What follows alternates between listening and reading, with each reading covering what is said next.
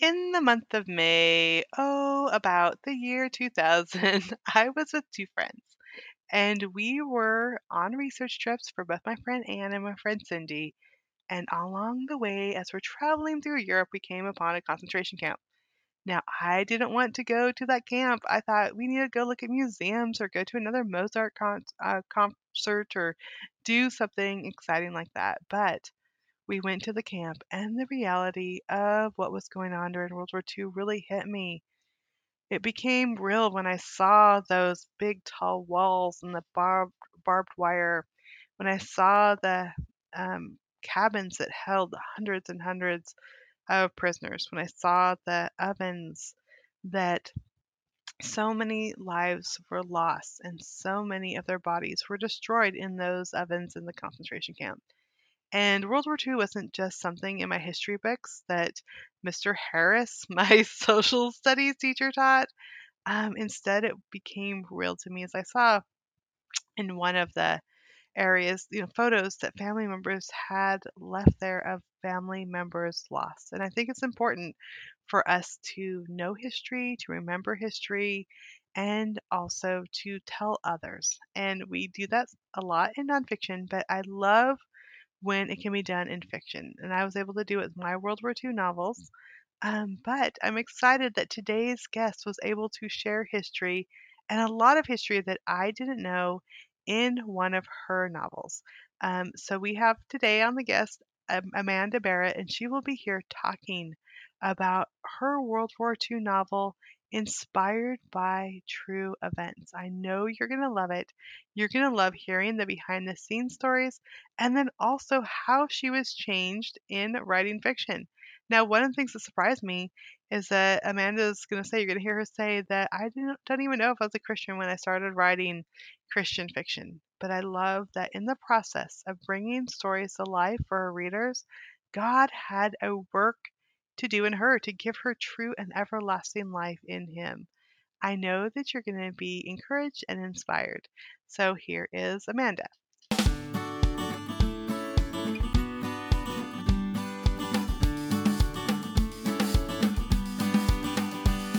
You're listening to Walk It Out with Tricia Goyer, where we discover what it looks like to follow God and be swept away on the journey of a lifetime. Author of over 70 books, mom of 10, yes, 10, homeschooler and speaker, Tricia Goyer will explore what radical obedience to God's Word looks like. It's time to hear from God lovers who've dared to say yes. Listen in to heart chats and learn how others overcame doubts and fears. Discover how God used ordinary people to impact others one step at a time. If you're ready to get radical, get going, and make a difference in this world, you're at the right place. Here's your host, prolific writer, world traveler, people lover, and mega nap taker, Tricia Goyer. Well, friends, I always love talking to new friends, old friends on Walk It Out. And I'm excited because this is a new friend, and her book is exactly what I love to read. The title of it is My Dearest Dietrich, and you're going to find out more about what that means. But let me first start by just introducing you to Amanda Barrett. So, welcome, Amanda. Thank you so much, Tricia. It is just such a joy to be here. I'm so glad to have you. Why don't you just start by telling my listeners a little bit about yourself? Well, I am an author of historical fiction. I have written seven novellas for Barbour Publishing and one novel. And this novel, my second novel, is called My Dearest Dietrich, a novel of Dietrich Bonhoeffer's lost love. And it is the true love story of Dietrich Bonhoeffer and his fiancée, Maria von Wedemeyer. I live in northern Michigan, and I love reading, coffee shops, vintage history, and helping people draw closer to the Lord through every aspect of my life, not just my writing, but just going about daily life. Oh, I love that so much. And I know, like, if we were to go into like a museum or an antique store together, we'd probably get totally lost in there together because it sounds like we love the same type of things. Oh, yes. I love going to antique shops and museums. It's just, the hidden history is just there. And to me, that's just what gets my heart on fire. That's awesome. Okay, so I would love to hear, well, first, before we talk about the book, just how you got started writing and your kind of journey to publication. Well, I've been writing for about 10 years or a little bit under that. And I first started writing. I actually wasn't a super strong Christian when I was started writing. It was just more the idea to experience history. I was a really big fan of Jane Austen and Charlotte Bronte. But as I started writing, I began reading Christian fiction. And those stories drew me into a deeper walk with God. Stories like Francine Rivers' Redeeming Love, or some of Julie Lessman's books. And so I feel like God was wooing me through my writing. And I signed with a literary agent and then followed many, many years of lots of rejections. And I was almost at the point where had going through some health stuff, and I almost thought, should I even be doing this? And then Barbour Publishing put out a call for some novellas that they were looking for, and I submitted a couple of those, and I'd submitted before and just gotten rejected. But then in 2015, my agent called just totally out of the blue and said that Barbour wants two of your novellas, and that was just an affirmation from God, because through that past 6 months, a year, God had just been drawing me closer to Himself and showing me that He was ultimately, though I could love writing, He had to be my first love. And so since then, I've been privileged to publish total 7 novellas. And then my first novel released in 2018, it was called My Heart Belongs in Niagara Falls, New York. And I signed the contract for My Dearest Dietrich in a couple of years after that. And so it's just been a journey of God just showing me and leading me and guiding me throughout the entire process. Yeah, and I love how you talk about God wooing you through your writing, because I totally feel the same way. Like, we have this idea, like, I want to be a writer, and it feels so like romantic, and we have these stories in us that we want to get out. But I think really the journey towards publication, and even after publication, is like a walk with God, and it's trying to figure out like who we are, and it's not just about getting published. But I remember the point where I had to like really relinquish, because I just wanted to be published so bad. And looking back, it really was kind of to prove myself, because I'd been a teen mom, and I had messed up so much of my teen years, and it was like, okay, I'm going to prove myself. I'm going to be a good Christian. I'm going to write Christian books. And really, God didn't need me to prove myself. Like, He just wanted me to relinquish and do what He asked me to do. And I love that as you read Christian fiction, that those stories spoke to your heart. So you mentioned Francine Rivers, like Redeeming Love. Was that one of the first books that you read that really impacted you? Yes, Francine. Yeah, it was. That book just hit me hard. I mean, it's so powerful and truth filled. And so, yeah, that was one of the books that I think really drew me closer to God. And there were many, many others as well. But yeah, I feel like God called me to be a writer, but He didn't call me just to minister to readers. He called me because He was going to do a work in me through my writing, that as I grew on that journey, He was going to be drawing me closer to Him and teaching me truths, as I was writing these books that would also bless readers. Yeah, that is so cool. And I think that is totally true. As we walk out anything that God's calling us to, we always sometimes think it's for those people out there. And He's like, wait, I have to, I want to change you, transform you, humble you, which we know in publishing happens a lot. And it's so much like God's like, no, let's start with you first. And I think as we allow Him in, and as we open up our hearts, the readers benefit. But I know, like every book I write, I just feel like it's a journey, and sometimes it's a hard journey, and sometimes I feel like I'm having church every day, and some days, it's easy, and some days it's not. So as you've gone along on your writing journey, you mentioned even some of the truths that God has shown you. So I'd love to hear about some of those.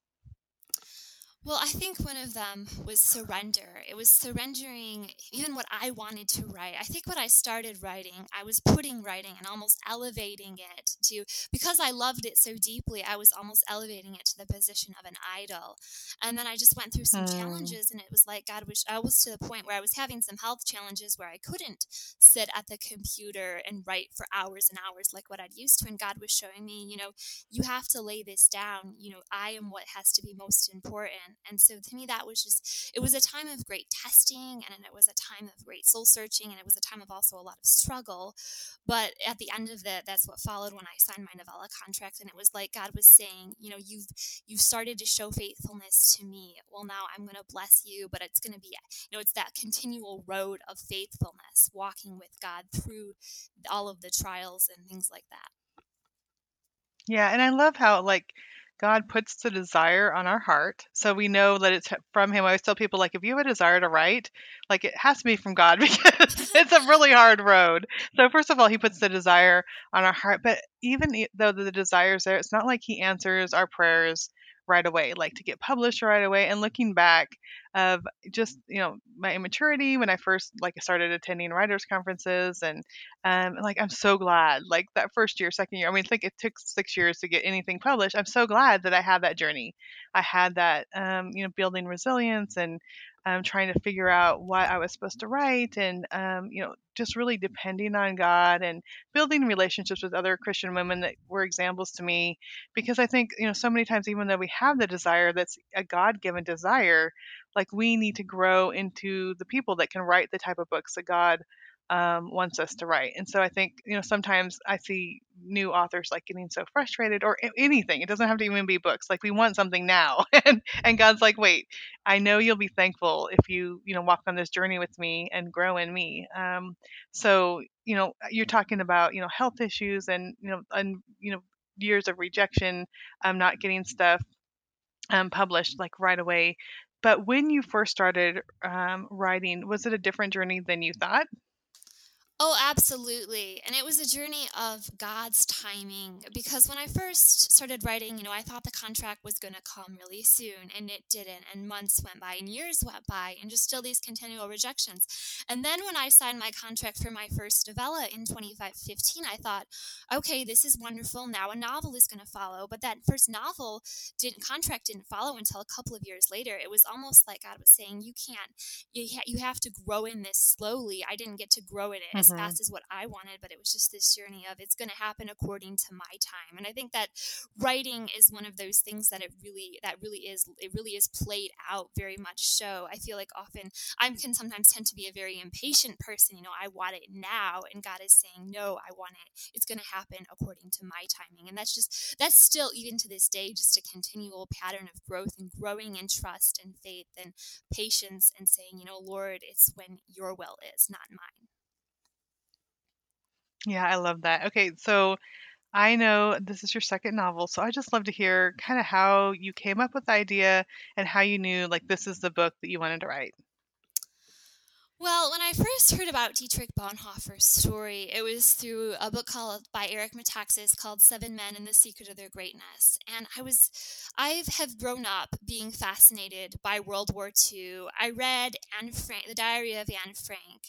Probably I was about 7 at the time. I was super young, but I picked it up in the library, and I was just really, I actually started keeping a diary just like Anne did. And that story really inspired me, and it inspired me to seek out stories of other people during the Holocaust and World War II who had undergone that. So I grew up with this knowledge of World War II and this passion in it. But it wasn't until many, many, many years later that I heard the story of Dietrich Bonhoeffer and was just so fascinated, because here was this German pastor and theologian who stood boldly against the Nazi regime, because he believed that what was going on in Germany was not only bad for the country, but it was diametrically opposed to what God's will for a country would look like. And so he took action. And so after hearing Dietrich Bonhoeffer's story, some time went by, and then I came across a quote from a book called Love Letters from Cell 92.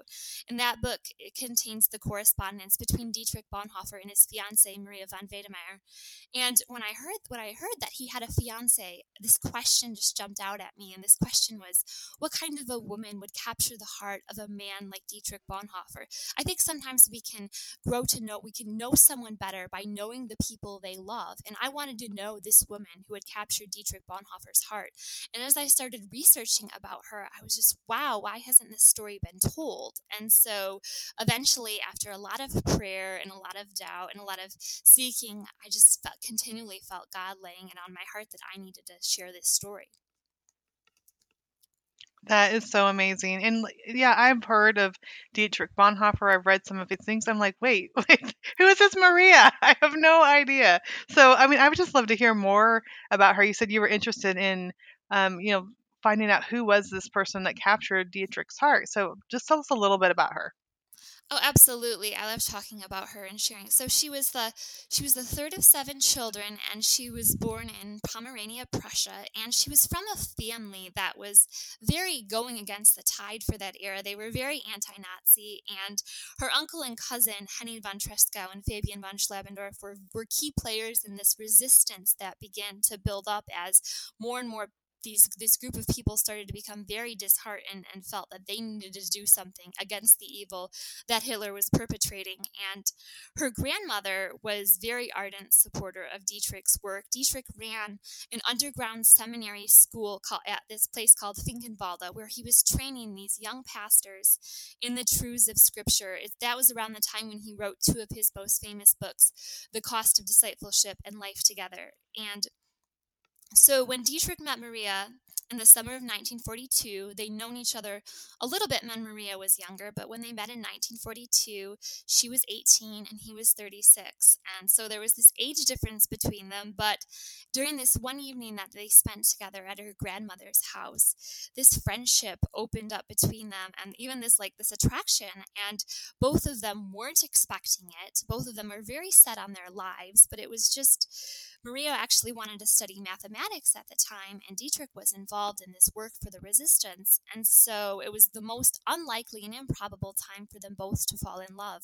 But that's exactly what happened. That is so amazing. And I just love. I'm just sitting here like I cannot believe I did not know all of this. Which is, I think, once we get into World War II, there's just layers upon layers, and it's so fascinating. So when you sat down, to work on it, and I think like when I first started writing, you mentioned, sometimes writing things that you never expected. And I think when I first started, I wanted to write, sweet little romances, and ended up starting with like these really Holocaust and World War II novels, which are completely different. And I think one of the things why I was so worried was because all the research. And I know, I can imagine as you're thinking, okay, I'm going to write about this. And there's going to be a lot of research. So I would just love to hear about like some of the research as you started, bringing things to life for this novel. Looking back in history in order to bring things to life in the pages of the book.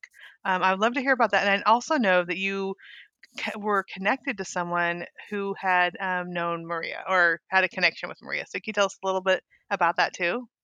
Yes, so the research for this project was an endeavor because Dietrich Bonhoeffer is someone who many people know and revere, and I also really admired him as well. So the thought of writing his story and even writing in his voice and writing dialogue was just so daunting at first. But eventually I had to come to the point that these were people like any other people with the same innate, desires, needs. They struggled as well. Dietrich, though we think of him as a theologian, he was also a very human man who struggled and fell in love and fought falling in love in the midst of doing and being all of these other things. And so my research was mainly, I began by reading biographies about Dietrich Bonhoeffer, and one of my favorite books that I recommend to anybody looking to study Bonhoeffer deeper is Erich Metaxas's biography, Bonhoeffer, Pastor, Martyr, Prophet, Spy. And so I began by reading that, but then I dug deeper because I wanted to not only hear what had been written about them, but I wanted to hear from them. And thankfully, the book Love Letters from Cell 92 contains a majority of their correspondence, along with a commentary by Maria's sister, Ruth Alice, who published it after Maria's death. And so I did that, and I also did a lot of research into what it was like to live in World War II Germany at the time. And so I read a lot of firsthand accounts and documentaries and listened to interviews. And I also read a lot of Bonhoeffer's work, his letters, his sermons, which were very deeply, as well as getting research, I was also being challenged and inspired by this faith that this man had. And so one of my favorite resources was actually an interview that Maria did in 1974 for this television documentary. And after Dietrich's death, Maria was very reluctant to speak about him because their relationship, she had so little to remember him by. I mean, he died mere weeks before the war. They had 17 visits inside Tegel prison, and so that was all she had. And so the letters that she had and her memories of him, she only spoke of to, very, very few people. But she did this interview, and so I was able to watch it. She did it with Malcolm Muggeridge, and she shared what it was like to walk up to Flossenburg concentration camp on foot, carrying a suitcase with his belongings, only to be told her fiance wasn't there. He wasn't listed, but he would arrive there in April. A couple of months later, she was there in February, and just that being in that place where he would be executed, seeking him, not finding him, it was just really moving and helped me provide just this great emotional layer to add to the story. And so, researching this project was amazing. And I shed a lot of tears researching it, especially reading their real letters, because the words that they exchanged as they were writing, as they started out writing very hopefully and, hoping that he was going to get released soon from prison. But then as months dragged on, both of them began to undergo discouragement and doubt and wonder, how much longer is this going to go on? And they both dealt with that, not just Maria, but Dietrich did too. And so researching this project was a definite, absolute joy and privilege, I feel, to share their story. And then, so as for the person that I was able to connect with who knew Maria, so that was amazing because it was something I didn't expect. I was able to connect with someone who knew Maria in the 1960s. She lived in Easton, Connecticut, and so I was able to connect to the pastor of the church that she attended, and a mutual friend put me in touch with him, and that was just an honor to be able to both hear from him, this great man who had lived an amazing life in and of himself, but how Maria had, what he'd known about Maria and how she had touched his life. That was just so powerful, and again, just added another layer of richness to the story. That is so cool. So, you're doing all this research, and then I know just the part of, writing a novel, is just, you're doing scenes, you're doing, trying to figure out the plot of the book. So, how in the midst of, going through all these things, did you really come to like finding the story within the story that you knew would be the novel? Yes, I love this question, Trisha, because when I started researching this book, I was confronted with all of these opinions and conjunctures, because when somebody is well known, people will put opinions and conjunctures on them. And so when to tell my story, I felt this great responsibility to portray their lives as truthfully as I could. And so I wanted to dig to the heart of who they were as as Christians, as a couple, as individuals. And sometimes it felt like going through a massive pile of sand to extract the diamonds. And I had a massive pile of books on my desk. So I literally was doing that. And because I wanted to understand who they both were. And so in the midst of all that research, it was digging deep, and it was such a process of growth, both for me and the characters, to bring this story to life. And Dietrich Bonhoeffer, I mean, the life that he lived is just as inspiring and as convicting and challenging as the books that he wrote and the sermons that he preached. He was very much somebody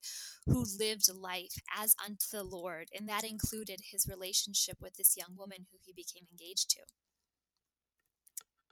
Yeah. And then you're putting it to life. You're actually making them come alive on the page, which I think is just so and I love that of history, that you could breathe life and let people know, like you said, that they were real living people with all the emotions. Even though we kind of put them on the pedestal, they still have, I mean, their real humanness to them. So I love that. Yes, thank Okay, you. so you oh, go ahead. Oh, I was going to say, yes, I just love that. And I do agree. It's so easy to put people on a pedestal, especially people who, I mean, pastor, martyr, prophet, spy. Well, he was also a man, and a very human one. And so I feel like, and I hope my story just hopefully shows that layer of him as well. Yeah, absolutely. And you mentioned just getting to know him as a person and reading a lot of his work. And I think, I mean, you and I are talking because we know who it is. We know. So I was just thinking maybe we should back up a little bit and just even explain kind of, we mentioned that he's a German pastor and he was imprisoned. But can you just share a little bit more kind of the timeline of his life for those who may not be familiar with him? Oh, yes, absolutely. So, Dietrich Bonhoeffer, he was a German pastor, an author, and theologian, and he became involved in the conspiracy against Adolf Hitler because he realized very early on that what the Nazis stood for, was very wrong, and he saw that early on. His brother-in-law Hans von Dohnanyi worked for the German military intelligence and was keeping this dossier of Nazi crimes called the Chronicle of Shame, where he was keeping these record of these atrocities. And so Hans would show these to Dietrich, and Dietrich knew that he had to take action. And so he became involved with the circle that was going on, where they were attempting to, eventually it came to that they were attempting to assassinate Hitler. And because of his connection with the resistance and because of his involvement in some schemes that the Nazis took to be money laundering schemes, but were actually this attempt to smuggle 14 Jews out of Germany into Switzerland. Dietrich's name came under suspicion. He was arrested and taken to Tegel prison, where he spent 18 months. And this was all around the same time he was falling in love with Maria. And eventually, as it became worse and worse following the July 20th plot, where they attempted to assassinate Hitler and Hitler discovered the attempt, a few months after that, Dietrich was moved to an underground prison in Berlin that was much more high security. And then from there, he eventually made his way and was sent to Flossenburg concentration camp, where he was executed just a few weeks before the war ended at the age of 39. And so he died knowing that he'd done the right thing. One of the things I love that he said was one of his final message, the final words that we have from him, he passed on to a prisoner, and they were, "This is the end, for me, the beginning of life." And I just love that because it speaks to the fact that he was, he knew that he was going to be with God, and he said that death is, a passage on the journey to freedom. It's the final stage on a journey to freedom. And I thought that was absolutely beautiful and something that I believe we today we could really grab hold of. Yeah, absolutely. And I think, when we look at, Bonhoeffer or, Corrie ten Boom is another one of my favorite, authors. And then just what she experienced during World War II, being in a concentration camp and having so many family members die. But, both of them did the right thing in the face of danger and death. And I think, for me, sometimes I think, I'm afraid to go outside of my comfort zone or life is comfortable and I don't want to risk things. But it's so encouraging when we connect with these people in history that knew like the right thing that they had to do and that they were willing to do it even though they risked that. And for, Corrie ten Boom, she ended up, being freed and living this long life. But for Dietrich, it was, it led to his death. And I think, and not only, impacted him, it impacted Maria. And that, the love story that could have been fulfilled if he would have just did what the Germans said or did what the Nazis said. And I think it's so important to think about that. I think in our own lives, like what are we willing to do? How are we willing to step out to do the right thing? Yes, that is so true. And I love Corrie ten Boom. The Hiding Place is another one of those books that I read it about every year. And every year I am just challenged and just inspired in my faith to live, because their faith, even in the midst of being in Ravensbrück concentration camp, is just such a deeply profound story. But Dietrich, yeah, I mean, he was a German, and everybody was saying that, you have to follow Hitler, that you have to submit to Hitler because he is the leader. And he actually gave this speech on the radio just a few days after Hitler became chancellor, and he was trying to say on this speech even early on that ultimately all leadership has to be submitted to God, and that we ultimately also have to be submitted to God. And he said this just very early on in the 1930s. But yeah, I love Dietrich because he stepped out, and he lived out the answer to those tough questions, like, what is God asking me to surrender for his glory? Because he when he became involved with the resistance, he wasn't only endangering his life, but he was also giving up his reputation, because a lot of the church people that he was friends with thought that when he joined military intelligence as a civilian agent, that he was deflecting to the other side, that now, and so he was giving up not only, the possibility that he might be arrested and executed, but also his reputation. And I think sometimes it's just as easy to make those difficult to make those small sacrifices as it is to make, to say we're going to be willing to die. Yeah. Yeah, and it's just amazing to me. I mean, it has to be those moments of, just trusting God, like trusting God with wherever He leads you, and taking those steps of faith, walking it out, walking out what the Bible says, and what you're called to do. But then, sometimes it doesn't end like we think, and but then I also think the ripple effect of His work and His life has, I mean, we're talking about him now, all these years later, what, 75 years or whatever later. I mean, we're talking about him now. And so I think that, even when it doesn't end like we hope it will, that God has a bigger plan, and he will use our story for his glory. So I love that. But I would also love to hear, we all know that Dietrich lost his life in that camp. And since I haven't read the novel, which I am so excited to read it, I cannot wait. But I would love to hear, just how did Maria's life go on after that, after losing him? Oh, yes, absolutely. Yes, Maria's life is very fascinating, both during her relationship with Dietrich and then after his execution. So, like I said before, she was looking for him in prisons and concentration camps across Germany. And she's this 20-year-old young woman going on foot or by trains, and Germany is very much in chaos and bombed and everything. But she doesn't discover Dietrich's death until that summer. So it's a couple months after he passes away, and his own family doesn't discover his death until also right around that time, when they hear that a memorial service for him is going to be broadcast on the radio. So after the war, Maria, in 1948, she travels to America, and she gets a scholarship for Bryn Mawr University, where she gains her master's degree in mathematics. So here is this German young woman traveling to America, where she has few friends, and embarking on this new career. And she met and married a man named Paul, and together they had two sons, Paul and Christopher. But sadly, their marriage ended in divorce. They both came from Germany, but they both had very differing personalities. And she did marry again, and to an American businessman, and they also she was also able to raise and help with his stepdaughter. But again, that marriage ended in divorce.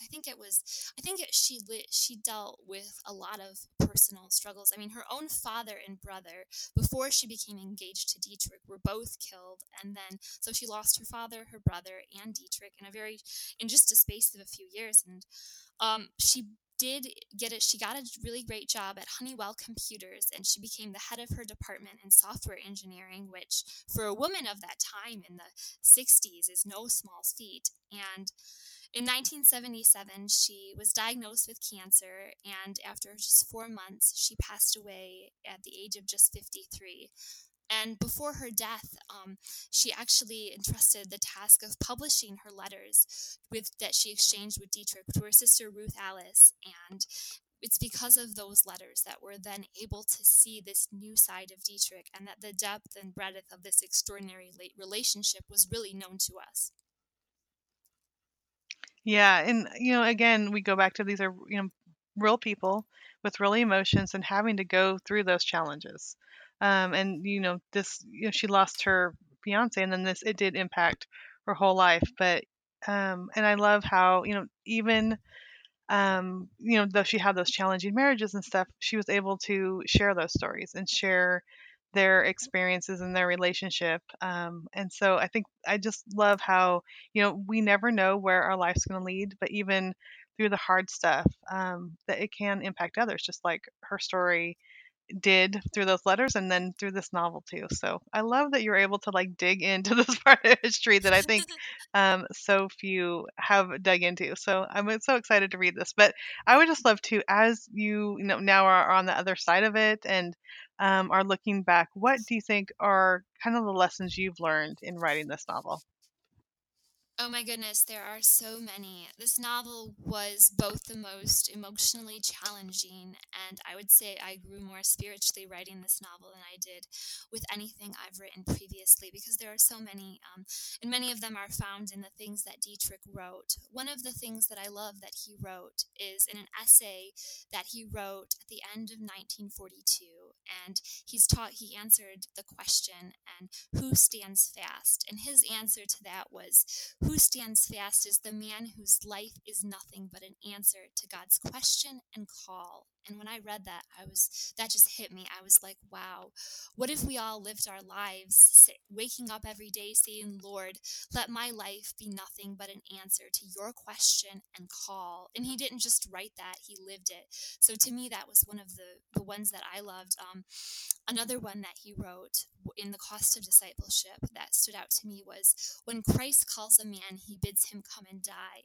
And Dietrich, that ended up becoming true literally, but I think when he wrote it, he also meant that God calls us to die to our own desires, to our own dreams, to our own, what we might want, if his, in exchange to say, Lord, your will is greater than mine. And it did, God called him to surrender so much of that, and to surrender even the future with a woman that he loved, because, he had to do that. And so to me, that was another really deeply inspiring one as well. Yeah, absolutely. And I just see, I mean, just looking at, just even the journey that you talk about, when you started, you said, you didn't have a close, deep relationship with God. And then just to hear you just pouring out, you can just tell it is like deep within you, just pouring out, just how this story and how God has just changed you on this journey, which I think is just so amazing that, when we turn to Him, He will transform us.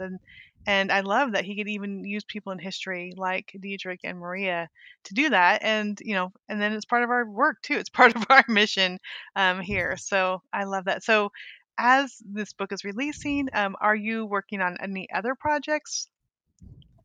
Yes, I am. So in 2020, I have another novel releasing from Kriegel Publications, and researching My Dearest Dietrich led me to this story. It's the story of a group of German college students who, during World War II, were also deeply disturbed and heartbroken by what was going on inside of their country, and they decided to take action as well. And these were college students. They were in their early 20s, and many of them were also executed for the work that they did. They distributed leaflets across Munich and in other cities in Germany, saying things like, Hitler is, basically, taking our country down a terrible road of destruction.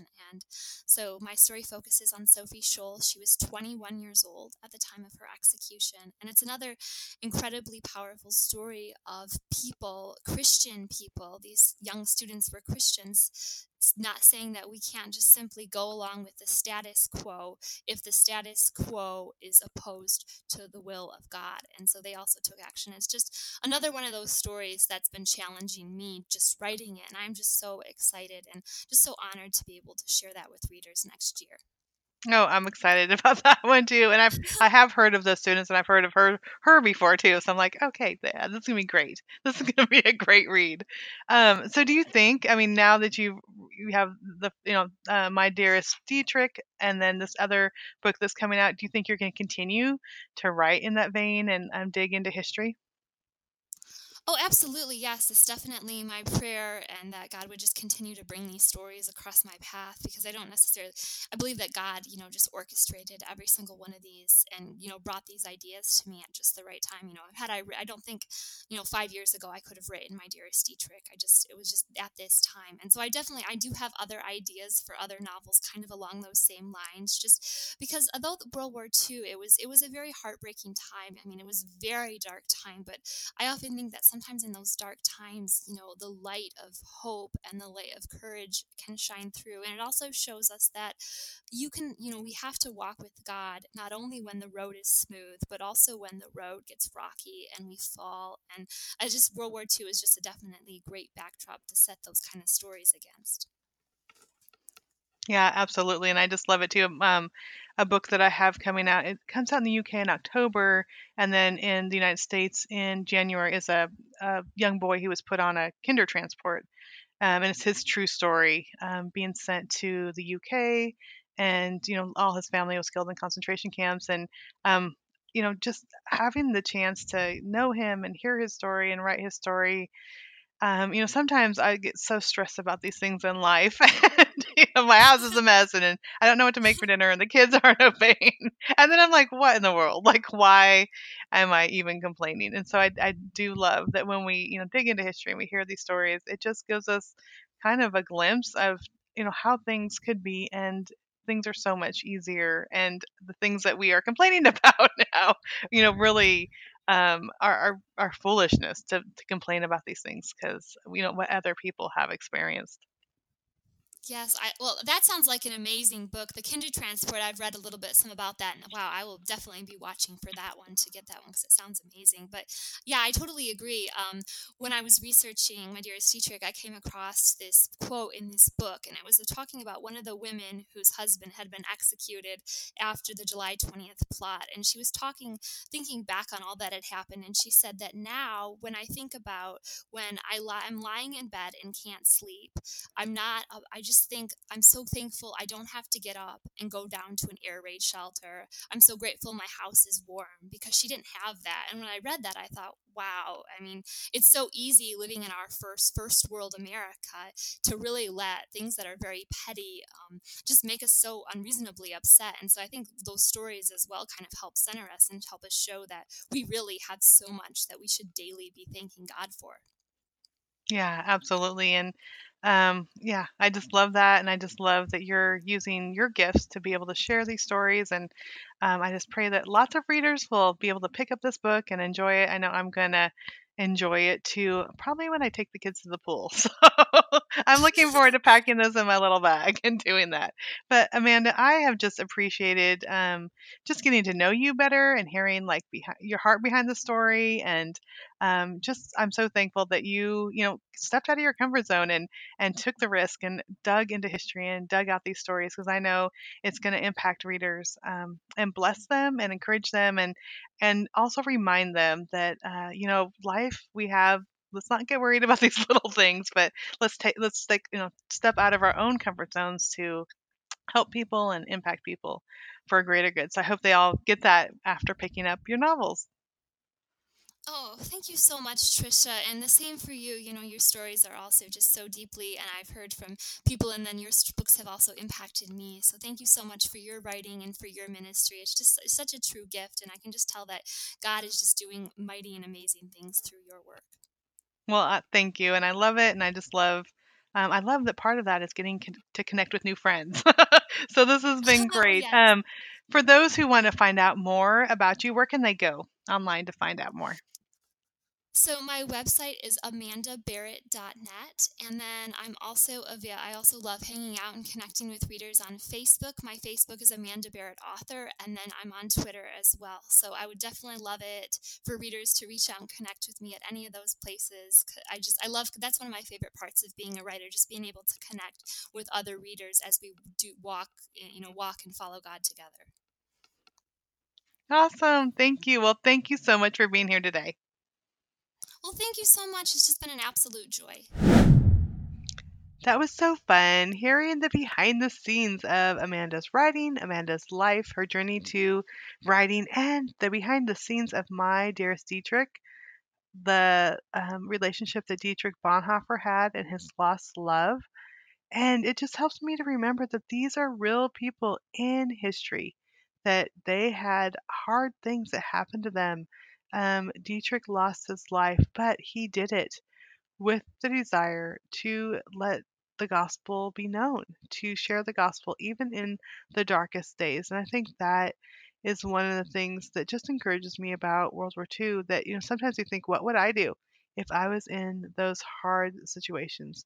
But the amazing thing is that God's word, God's messages, God's truth can continue. Now, Dietrich Bonhoeffer, if you haven't read any of his works, they have gone on and they have inspired so many people. So even though he lost his life, God had big plans for him. He had a ministry that far exceeded Dietrich's life. And I just love how when we turn to God, when we give him our lives, that it may seem unfair of the plans he has for us, but that the glory of God will continue to go on. And I love that when Dietrich Bonhoeffer feared the name of God, when he wanted to share the truth, he feared the name of God. He feared in a reverent way, trusting God with his life more than he feared the Nazi regime. And I love that Amanda was able to put this in a novel and share kind of the little known story of this romance that played a part in Dietrich's life. Now, today's Walk It Out verse is Isaiah 59:19. So they will fear the name of the Lord from the west, and his glory from the rising sun. For he will come like a rushing stream, which the wind of the Lord drives. And I love how even after Dietrich's death, that he can encourage others through his words and through his life to fear the name of the Lord more than we fear the hard stuff around us. There is evil in our world, but we can fear the name of the Lord. And so I'm so excited that this novel is going to give a glimpse into that. So let's just pray now. Lord, I thank you so much that even though there is evil in this earth and there's challenges and there's hard stuff like is displayed in this novel, that you are there for your children and that your plans for them, your good plans for them can go on and can shine like a light even in a dark place. I thank you for Dietrich Bonhoeffer's life. I thank you for those who loved him and lost him, that you were able to be there for them. But I thank you also that writers like Amanda were able to take these true heroes of faith and put them into the pages of a book and bring them to life for us as readers, not only for entertainment, which I love sitting down with a great fiction novel, but also edification for ourselves. And Lord, I pray that you will just help us to not fear the hard stuff around us, but know that you have a plan in it. I pray for Amanda. I pray for her ministry. I pray for her fiction as she continues to write about hard stuff. I know it's not easy when we write about these hard situations, but I pray that you will be with her. And I pray that each of us will take an example of this and remember that we can stand for God even in a dark place, and we can fear and revere your name more than what's happening around us. May all my listeners be encouraged today. Well, dear friend, I thank you so much for tuning in to Walk It Out. I just love that we're able to connect. I'm just sitting here in my bedroom with my headset, and I'm able to kind of share these stories of my friends and what's going on in their worlds, the books that they write. And I love when you are able to let me know that, hey, I'm listening. I really enjoy the podcast. So you can always email me at hello@trishagoyer.com. That's hello@trishagoyer.com. Also, go to iTunes, leave a review. That would be amazing. I would just love it so much. I'd love to know that it's making a difference. Also, share this podcast with a friend. You could go to my podcast page, which is just on my website, trishagoyer.com, or you put in Walk It Out podcast and copy the link, put it in Facebook or in a text message and send it to a friend and say, I think you'll be encouraged today. And that is really my heart and desire with so many things I could be doing, like the laundry right now. I love that I can step away and chat with friends and share stories that will encourage and inspire you. So thank you so much for tuning in to Walk It Out. I hope that you will be blessed and encouraged. Thanks for listening to Walk It Out. Head over to the show notes for this podcast and all past episodes at www.walkitoutpodcast.com. If you love the show, share it with someone you know who can make a radical difference in the world. We love new friends. See you next time.